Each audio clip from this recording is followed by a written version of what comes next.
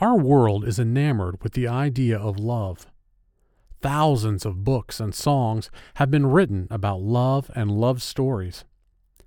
Love may be a popular subject, but how important is love, and what does the Bible have to say about it? Join Kyle Butt in today's podcast lesson as he takes a look at what the Bible has to say about the importance of love. If you were to Google the word love, you would in 0.84 seconds get 13.19 billion entries as to what pops up with Googling the word love. It is one of, if not the most Googled and searched for words in the world. There is more about love than you could read in 100 lifetimes. Many of us know some of those things that we have read just if you were looking at book titles. Maybe when you were a small child, your parents read to you, "Love You Forever," or "I Love You to the Moon and Back." Maybe some of those classic books that you have heard, From Russia with Love, or Love in the Time of Cholera. If you then look at maybe the songs that mention love, right now they estimate that there are about 100 million songs that love is the main theme. 64.5% of all songs, the main theme is love. If you were to look at various poems, the bulk of poems mention love. As you then start listening to the lyrics of these songs and these poems, in 1965, Jackie DeShannon sang the song, "What the World Needs Now is Love, Sweet Love. It's the only thing that there's just too little of." Bob Marley sang the song, "One Love."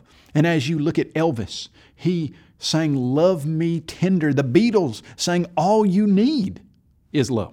Huey Lewis and the News, "The Power of Love." Taylor Swift, "Love Story." You could just keep going down the list. Whatever genre of music you listen to, there are any number of songs about love that most of you could rattle off in a few seconds.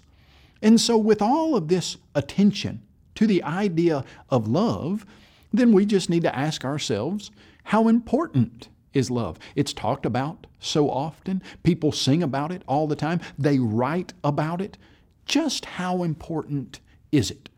Or in the words of Tina Turner's song, what's love got to do with it? Well, when you go to the Bible, you see something that is very interesting. The Bible explains to us that love is of extreme importance.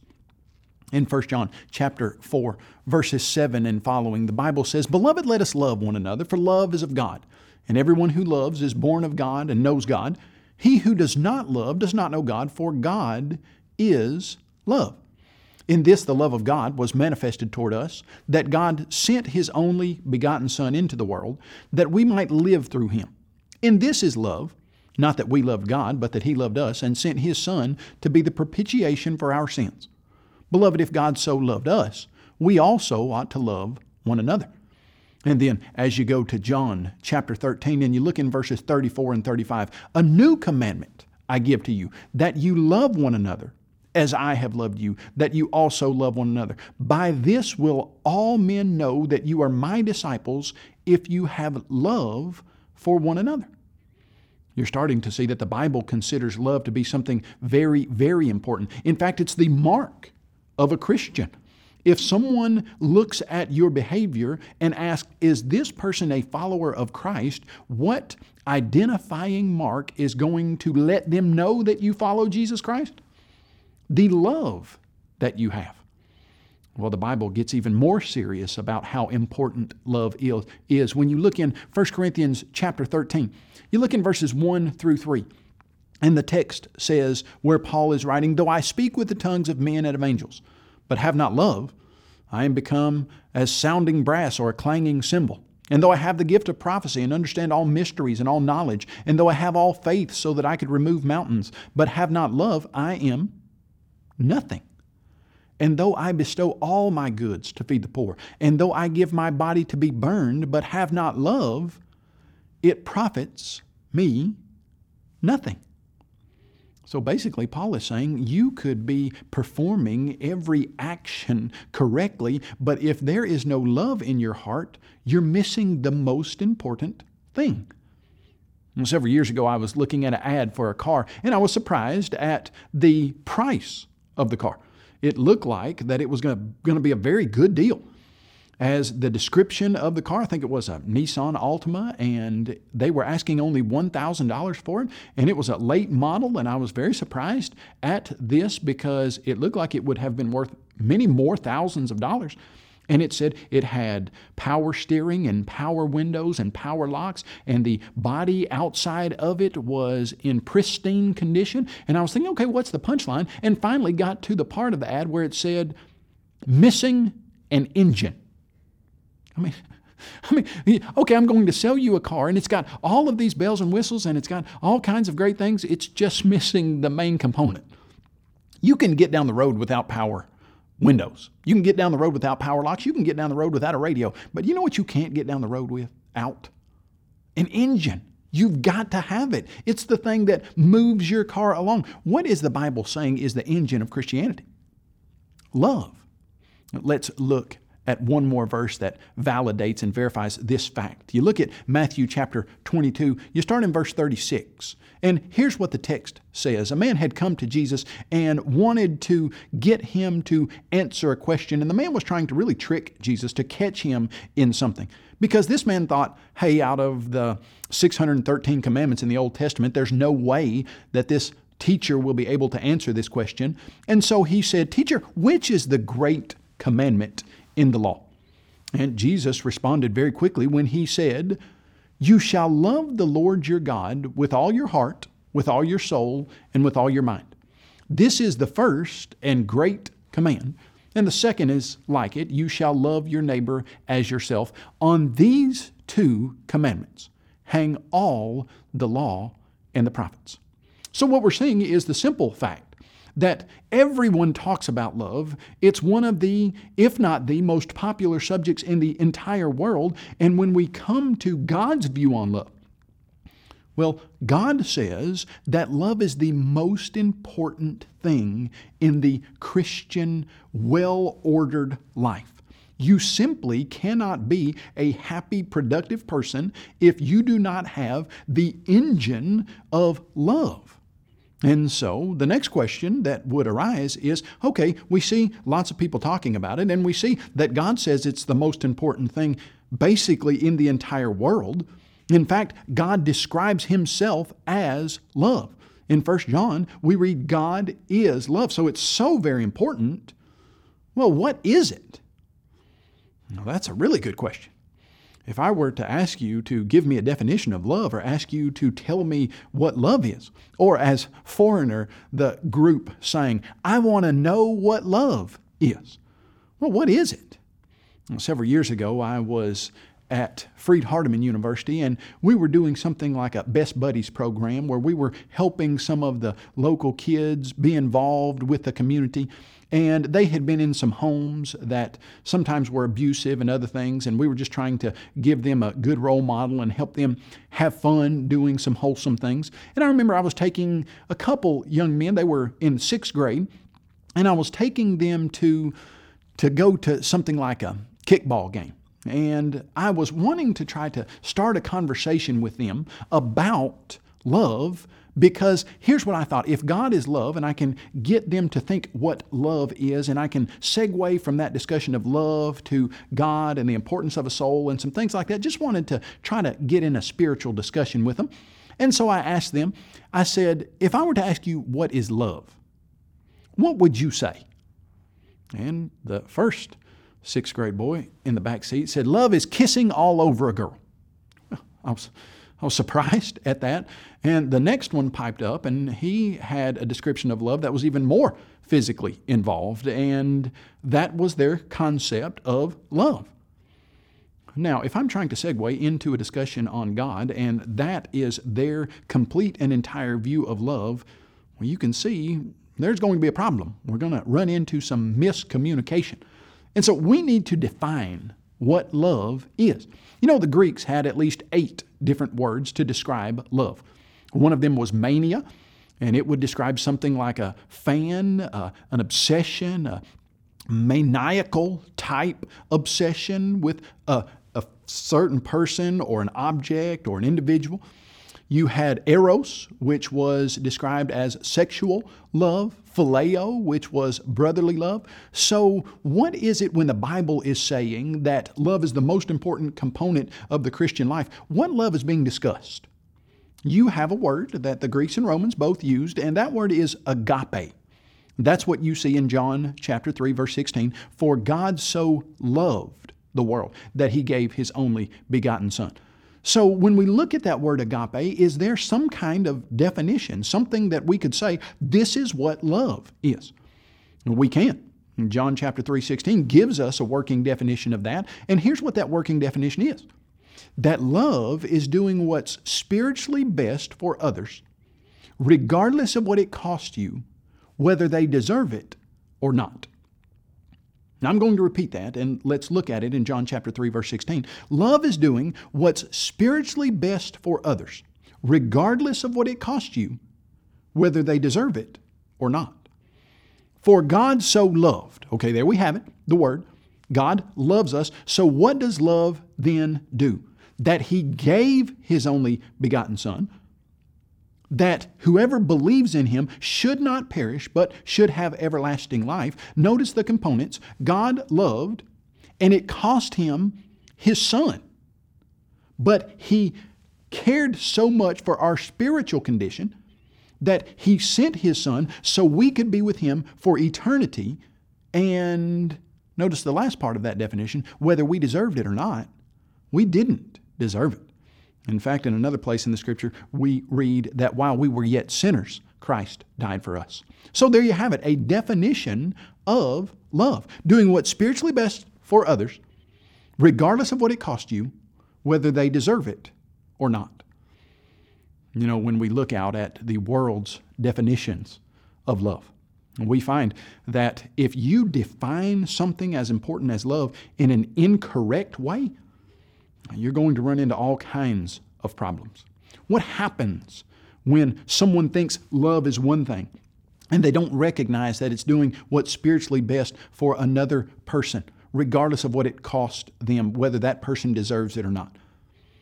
You know, on July the 16th in 1999, John F. Kennedy Jr. was flying a plane right outside of Martha's Vineyard. He had been trained on this particular kind of plane. He had his wife and sister-in-law in the plane with him, and it was kind of a hazy day. It was one of those days that wasn't the beautiful clear day that you would like to fly on, but it was still flyable. A few people in the area had canceled their flights because they didn't feel like they would have the visibility, but JFK Jr. was only trained and certified for flying visibly. He wasn't trained on the equipment or using the various things that you would fly with if you couldn't see. And so the instruments and the certification for that he didn't have, but he felt like he could see fine. And so he flew with his wife and his sister-in-law, and tragically, they were affected, and he was affected, by something that's called spatial disorientation. And the people who study spatial disorientation say that it's responsible for between 5% and 10% of all plane crashes. And they say spatial disorientation is the inability to tell which way is up. Now you could see what would happen in that case. JFK Jr., his plane had flipped upside down, and he couldn't tell which way was up, and so he pulled that stick up the direction he thought was up. But when he did, the plane went straight into the ground. You see, not having the right definition of something can get us into serious trouble. It can make us go the opposite way of the way we were planning to go. So as we look at the world's definitions of love, what do we find?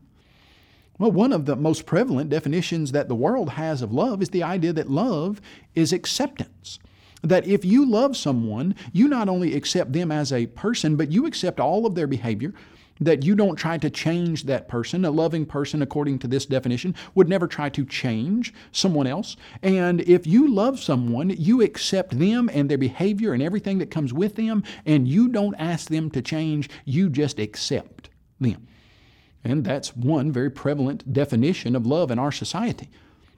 I remember several years ago, I was watching a show, and it was a talk show, and the host was talking to a girl, looked like she was in her 20s, and asking her what her situation was at her family. And the girl said, well, my mom just doesn't love me. And the talk show host said, well, what do you mean your mom doesn't love you? The girl said, well, my mom can't love me. What she does to me and the way she responds to me can't be a loving response.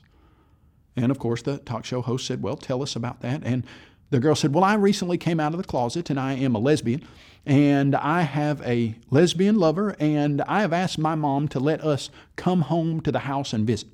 And my mom has a moral problem with homosexuality, and she says that as long as I am practicing this homosexual lifestyle, then I'm not welcome at her house.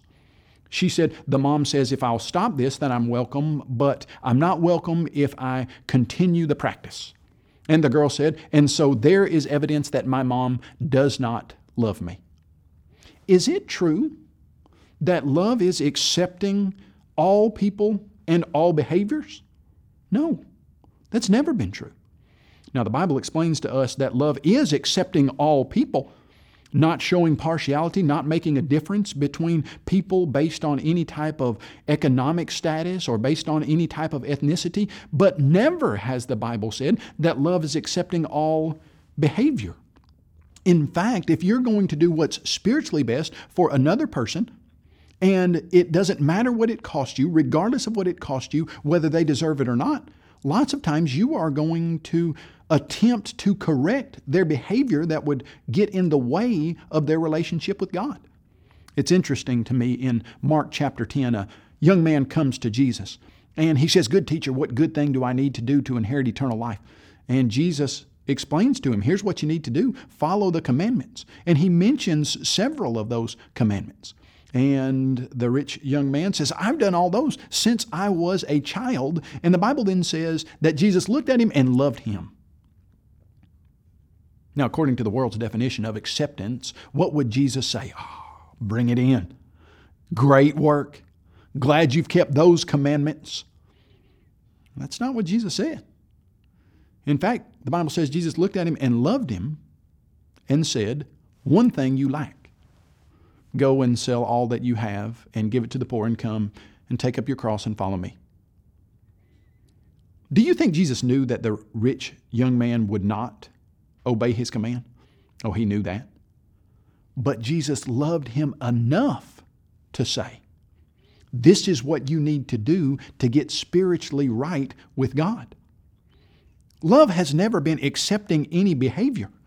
Love has always been being willing to do what's spiritually right for another person, regardless of what it costs you, whether they deserve it or not. You know, as you look at our society, another definition of love that our society has used so often and so wrongly is the idea that love is equal to the physical sexual relationship. In fact, lots of times you'll see stores that on their names will be using the word love, like the Love Shack or the Love Palace. Or you will see something like, where I live, there is a store called Love Bound. And they'll say this is an adult store, and they'll have some X's underneath that. And what they're doing is equating love with the physical interaction of sexual intercourse. And the Bible never says that love is equal to sex. In fact, lots of times, sex is used in a way that destroys a person's spiritual well-being. Do you know right now in the United States of America, there are over 33 different sexually transmitted diseases. Several years ago, the number one disease in the nation, where 65 million people at any given time have it, is HPV, a sexually transmitted disease. And if you were to look at other stats, you would see that in the United States of America, 1 out of 5 people who are over the age of 12 have herpes. And so if you went into a mall and you just counted 1, 2, 3, 4, 5, on average, 1 out of 5 of them would have herpes, which is a virus a sexually transmitted disease in most cases that a person will never lose, will have for the rest of his or her life, that will continue to show itself through symptoms. And the sexual promiscuity of our society is wreaking havoc on the emotional and physical well-being of our people all over the world. And lots of times that's presented like that's love. And a young man will be dating a young woman, and he will be wanting to go further. And he will say, people who love each other would, or a young man will be talking to a young girl, and he would say, if you love me, would you send me a picture? Would you snap me a picture of you? Love would never ask for a picture. Love would never try to get someone to involve themselves in something that would not be spiritually good for them. You see, the Bible has talked about where and when that sexual relationship can be used and is special. From the beginning of time, God has said that sex is to be reserved for a marriage, and that marriage God defines as one man and one woman for life.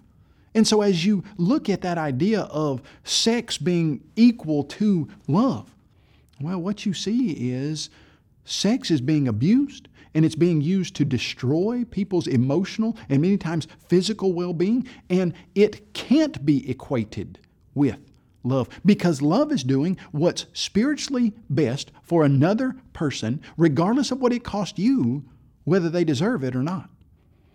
The best-selling author Nicholas Sparks wrote a book called The Wedding, and in that book he said, "But I'm convinced that love is not 3 words that you mumble at night. It's sustained by action and is the way we treat people with devotion every day of our lives." Love can't be equated to a passing physical feeling or action, because love's doing what's spiritually best for another person, regardless of what it costs you, whether or not they deserve it. So we've got a good working definition of love. We've seen how important it is. We see how many people talk about it. We see that sometimes it's misdefined, and when it's not defined correctly, it can get us into very serious trouble.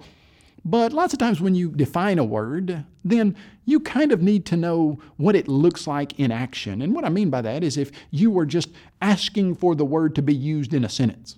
Could you show me where this love is taking place? Can you show me what the word looks like in a person's life? Well, you can. When you go to 1 Corinthians chapter 13, the Bible is talking to you about love, the engine of the happy, joyful Christian life, and it starts to describe some things for you about love. In verse 4, it says, "Love suffers long and is kind." Well, that word "suffers long." In some translations, it says love endures. Other translations, it says love never gives up.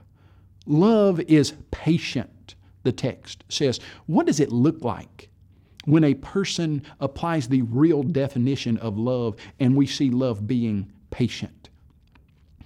Several months ago, I was at a congregation and I was preaching, and someone came up to me, and there was a man who was wheeling his wife down the aisle, and she was in a wheelchair. And that person said to me, "Do you see that man right there?" And I said, "Yes." He said, "Let me tell you about that man." He said, "That man and that woman have been married for several decades now. I think it was something like 40 or 50 years. And he said, here's their situation.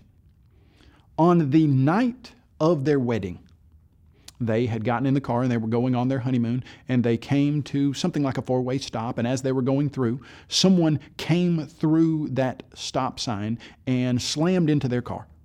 And the accident was tragic, and it was very bad, and it caused the wife to be paralyzed from the neck down for the rest of her life on the night of their honeymoon. And this person told me that that man had been taking care of every physical need of his wife for the last 40 or 50 years. He had been making sure that he was getting her to worship because she enjoyed going, and he would dress her nicely and make sure she was dressed in a way she wanted to be dressed for worship. And for 40 or 50 years, he had taken care of his wife and she was paralyzed from the neck down the night of their wedding. Do you think those two had different ideas of what marriage would be like, different than what had played out in the course of their life? Do you think when they stood before that audience of people and stood where that preacher was and before God and said, I promise to love, honor, and cherish you in sickness and in health, for richer, for poorer, for better or for worse? Do you think either one of them had in mind the idea that one of the two would be paralyzed for the rest of their life a few hours after swapping their vows? No, not at all. So why does a man, after he says to this woman, I will be with you in sickness and in health for as long as we both shall live, and she's paralyzed the night of their wedding, why does he stay with her? Why does he take care of her every physical need for 40 or 50 years? Because he made a decision. He made a decision to do what was spiritually best for another person, regardless of what it cost him, whether they deserved it or not. Did that cost him a lot of things? Absolutely, positively. But is that what love looks like? It surely is. In fact, I'm thinking of a person right now, a woman, she goes to the doctor and she's pregnant, but she knows she's having some complications, it feels like. And so she goes to the doctor and the doctor says, yeah, you need to abort this fetus. This child, if you want to call it that, he says, is going to be born, but it's going to have disabilities, both physical and mental, and you will be taking care of this child for the rest of your life.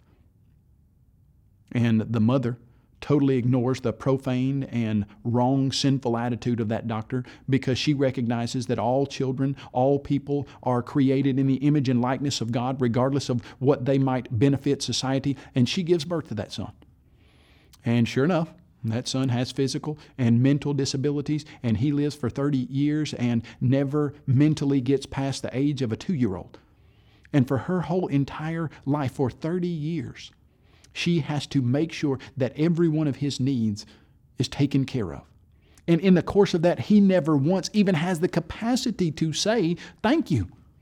Now, why would a mother who is getting nothing from that situation, insofar as no monetary compensation, not even having the son say thank you to her, why would she do that? Because love suffers long. You think about Jesus being the ultimate example of love in action.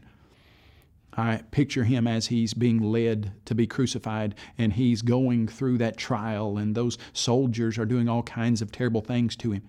And they put that crown of thorns on his head and they have that reed that they're acting like is some type of rod for a king, and they hit him in the head with that reed, pounding those thorns into his head even further, and they spit on him and they smack him with the open palms of their hand and they say, tell us who smacked you, and they mockingly bow the knee to Jesus.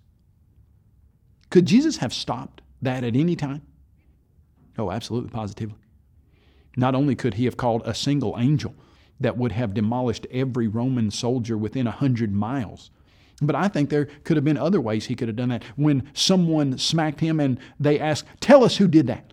If he started rattling off their name and information, oh, that was Julius. He lives down on the Appian Way. He's married to Helen. They have 3 children. He just recently bought a new pair of oxen. And I think if he did that 3 or 4 times, they would start to have seen something was special. But he didn't. Why not? Well, because God so loved the world that he sent his only begotten Son, and that Son had to die on the cross. What kept Jesus on the cross? Was it the nails? The soldiers? Those nails didn't keep Jesus on the cross, and those soldiers had no power over Jesus. You know what kept Jesus on the cross? My sin and your sin kept Jesus on the cross. And because he loved us, regardless of what it cost him, for what was spiritually best for us, even when we didn't deserve it, he stayed on that cross because love suffers long. You know, as you look down further in the description of love, the Bible says that love does not seek its own. It's not selfish. It's not looking out for what it can get out of everyone. I have seen this play out so many times, and it's always remarkable when it does. I was worshiping at a congregation several years ago, and there was an elder at that congregation, and he had a heart attack. A bad heart attack. Looked like he might not make it through. And the emergency medical people came to his door, and they were putting him in the ambulance. And they mentioned where they were going to take him to a hospital, and he said, "No, you can't take me there." And they were surprised, and they said, "Why? That's the closest one that we've got. We need to get you there as quickly as we can. That's where we need to take you." And he said, "No, I insist. You cannot take me there. You have to take me to this other hospital."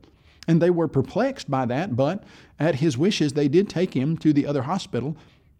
And as I was talking to him, I basically said, Why did you go to that other hospital? And he said, "Well, my wife cannot walk up steps very well. And she was going to have problems at this hospital, I knew, because there was no real way to get into the rooms. And I knew this other hospital had a place for her to use a ramp, and she could get up to me and see me better." Can you imagine that? You're in the middle of a life-threatening heart attack. And the first thing you're thinking about is whether or not your wife is going to be able to come see you in the hospital room if you make it. You see, love does not seek its own. There's a very interesting passage in the book of Philippians. It's talking about having the mind of Christ, and let nothing be done through selfish ambition or conceit, but in lowliness of mind let each esteem others better than himself. And this mind of Christ is when you put others in front of you. And it gets to a passage about a man by the name of Epaphroditus. And Paul is telling the Philippians, "I'm sending to you Epaphroditus." And he explains Epaphroditus' situation. And here's what he says: "Since he was longing for you all," in verses 26 and 27, "and was distressed because you had heard that he was sick. For indeed he was sick, almost to death." Now look at that situation. Epaphroditus had heard that the Philippians had heard he was sick. And he was distressed not because he was literally on his deathbed. He was distressed because the Philippians might be worried about him. You know, I don't know about you, but at my house, when I get sick, I feel like the world needs to stop and everybody needs to wait on me. And if I need a popsicle, somebody needs to get it for me. And if I need to be driven to the doctor, somebody needs to do that. Epaphroditus wasn't even thinking about himself, and he was on his deathbed. He was thinking about how worried the Philippians were. Love does not seek its own. As you watch Jesus through that crucifixion scene, there's one part where he is going to the cross, and there are women who are behind him, and they're weeping and they're crying. And he stops and he turns to the women and basically says, "Don't cry for me. If they will do this to me, then when I leave, they're going to do even worse things to you and to my followers." Jesus is thinking about others while he's on his way to the cross. And as he's hanging on that cross, there are two thieves on either side of him. And that one thief is mocking Jesus, and the other thief recognizes that Jesus is who he says he is, and he asks Jesus to remember him when he comes into his kingdom. And Jesus says, "Today you will be with me in paradise." What's Jesus thinking about while he's on the cross? The thief. And then you see that scene where his mother is standing at the foot of the cross. And he says to Mary, his mother, "Woman, behold your son." And one of the last breaths that he has before he dies on that cross is then he looks at John, the disciple that he loves, and he says, "Son, behold your mother." And the text says from that day, John took Mary to his own house and took care of her. Jesus was thinking about how to make sure Mary, his mother, was taken care of while he was dying on the cross. Love does not seek its own.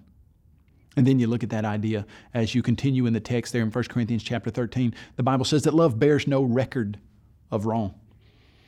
Several years ago during World War II, there was a lady by the name of Corrie ten Boom. She wrote a book called The Hiding Place.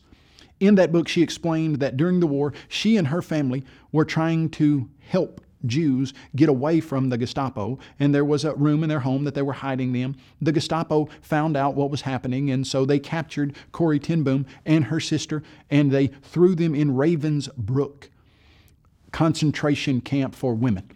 And she said it was a terrible time. Lots of times they were tortured. They were made to work with hardly any food. Sometimes they would have to stand out at attention in the freezing cold for hours. And if they fell out of attention, then many times the women who did would be killed. And sometimes they would have hardly any clothes, something maybe akin to a hospital gown, and hardly any shoes at all. And their feet would be freezing. And there were cruel guards who would mock them and make fun of them.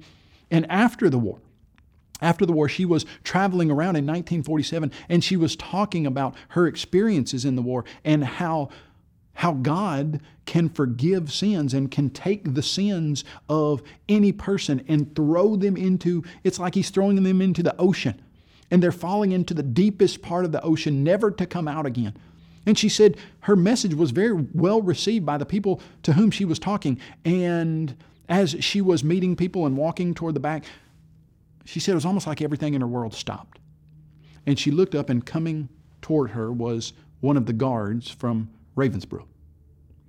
And she said that guard, as he came forward, her mind flashed back, almost like in a movie scene, to where you go back in time. And her mind flashed back to seeing him specifically. She knew him because he was one of the cruelest guards that was at the camp. And that guard came up to her and introduced himself and said that he was a guard at Ravensbrück, and she remembered him very well. And he said how excited about her message he was, about how God can forgive sins. And he put his hand out and he said, "I'm sorry for what I did there. Will you forgive me?" Well, she said she could hardly even pull her hand up. It was like it was frozen. But then finally she did, and she clasped his hand, and she said, "Yes, I forgive you with all my heart." Love keeps no record of wrong. Love forgives. You know, as you look at Jesus, of course, He's the perfect example of that. Being willing to forgive us of our sins, and those sins kept Jesus on the cross. You look at how Peter denied Him 3 times. But that didn't stop Jesus from making sure Peter was back in the fold, and he was given the opportunity to preach the first recorded gospel sermon there in Acts chapter 2. You look at how Jesus meets Paul on the road to Damascus.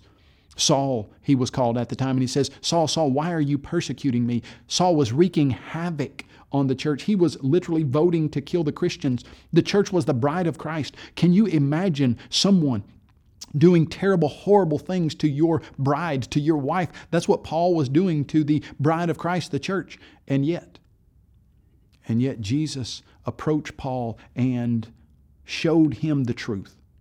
And Paul became a Christian as he went there into the city and found Ananias and was baptized into Christ and had his sins washed away. And Jesus forgave Paul. And Paul later became one of the most outspoken people who were proponents of Christianity and the life and teaching of Christ. And he said that this is a true statement, that Jesus Christ came to save sinners, of whom I am chief. Love bears no record of wrong. It doesn't keep track of that once a person changes their behavior. You're starting to see what love is.